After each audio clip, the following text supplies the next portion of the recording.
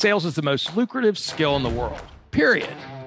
The problem is most sales advice out there today is outdated, cheesy, and can even keep you from getting the deals that can make all the difference in your career. This is the No BS Sales School, a podcast for entrepreneurs and salespeople who want to master the skill of selling without all the BS. I want to share with you something that I have struggled with my entire life.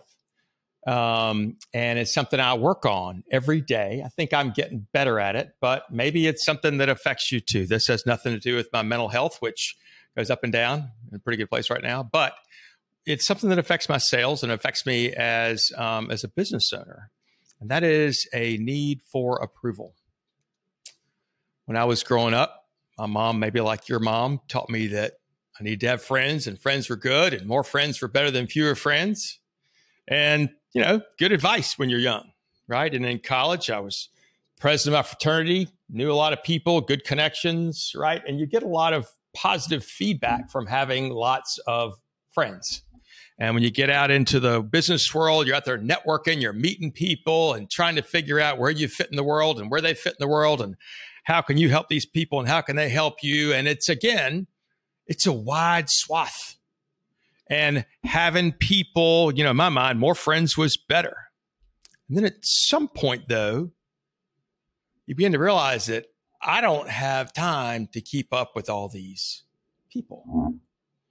Friendships take effort. They take energy. They take all these things. And now that I had a job and all these other things and, other life, it was hard to keep up with it.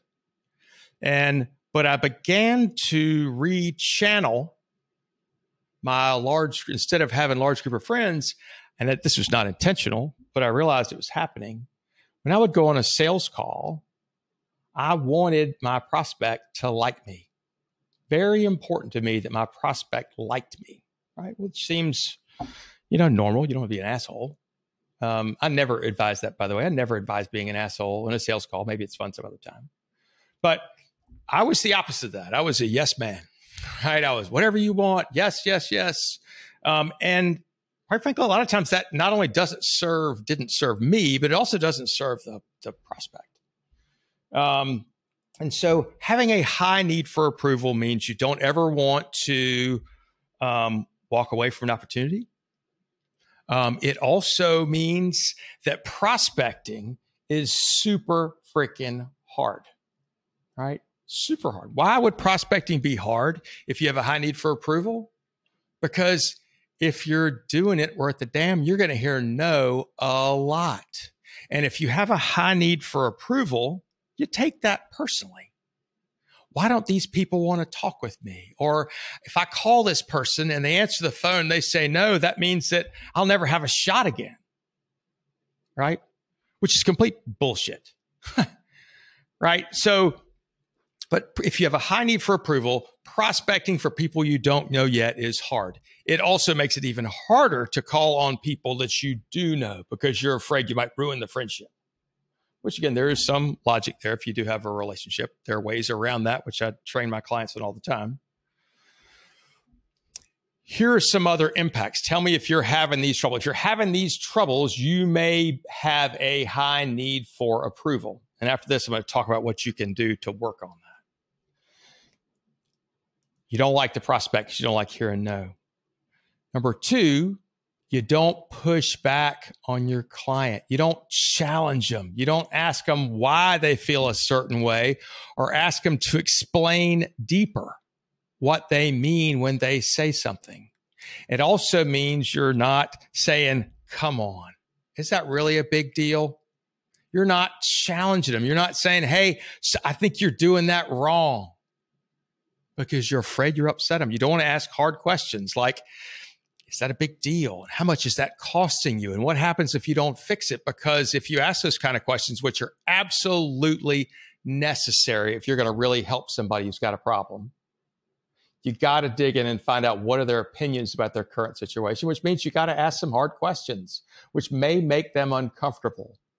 You got to realize, though, you're not the one that's making them uncomfortable. It's their situation that they're having to think about. that they already have that is uncomfortable. If you have a high need for approval, you're not very good at disqualifying because you don't want to tell anybody no because, gosh, they could be your friend and you might hurt their feelings.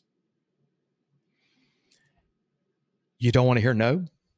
Your sales cycles are longer than you keep chasing people over and over and over again. You keep thinking, maybe I've got a chance. You're also afraid you make friends with people and you'll never ask them to do business with you. You just hope that they'll fall off the truck and come say, please help me, right? It also means you talk too damn much, right? You talk too much. Blah, blah, blah, blah, blah, blah, blah. What that means is you're not having real conversations with people. The essence of sales, in my mind, the essence of transparency, the essence of being human is having real conversations with people where you're asking a lot of questions, you're getting feedback from your prospect, you're getting opinions from your prospect, and then you're helping them think through those opinions. And sometimes those opinions will go opposite, right? It'll help them realize, I talked to a guy this morning, and when I dug deep into his situation, we both realized he wasn't ready for me yet. Doesn't mean I'm losing a friend. Wasn't my friend to start with. So these are some of the things, right? If you have a high need for approval, here's what I've learned to do, right? I've learned to separate myself from my sales self, right? And there's a lot of stuff here. It's more than I want to go into right now. But I picture when I go into a sales call, while it is the essence of me, right? I want to be my true, absolute true self as best I can be. It's myself that doesn't care if this person likes me or not. I don't care if they buy from me or not.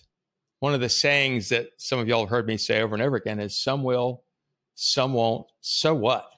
Who's the next one I need to be talking to? Some people will buy, some people won't. So what? Who's the next person I need to be talking to? I don't need more friends. My guess is you don't need more friends.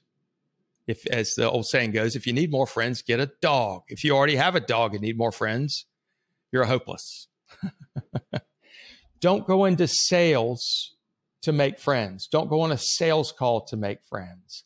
Your prospect doesn't need more friends. What they need is somebody who can help them with a business problem. That's all that matters. The only thing you have to have in common with your prospect is that you're both committed to fix your prospect's business problems, right? Are you both? If they're not committed to fix it, you can't help them. If you're not committed to fix it, you can't help them. That's the only thing you have to have in common. I don't give a shit if you went to college together or if you have live in the same neighborhood or like the same things. Who gives a shit, right? Are you both committed? They've got to be committed first and then you to fix their business problem. That's all that matters.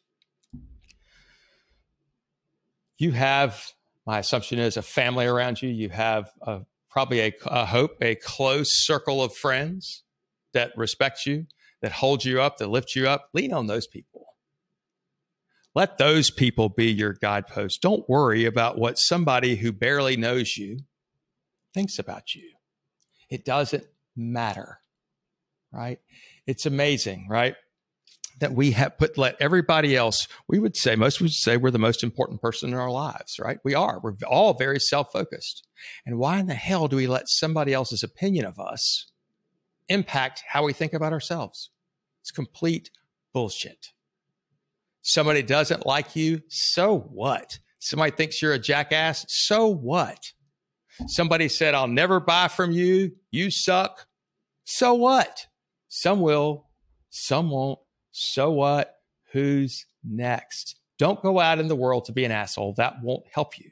But you can protect yourself, not let anybody in. I had somebody describe this as a castle, right? You have your castle that protects you. You have your family inside of there and your very close friends who always have your back.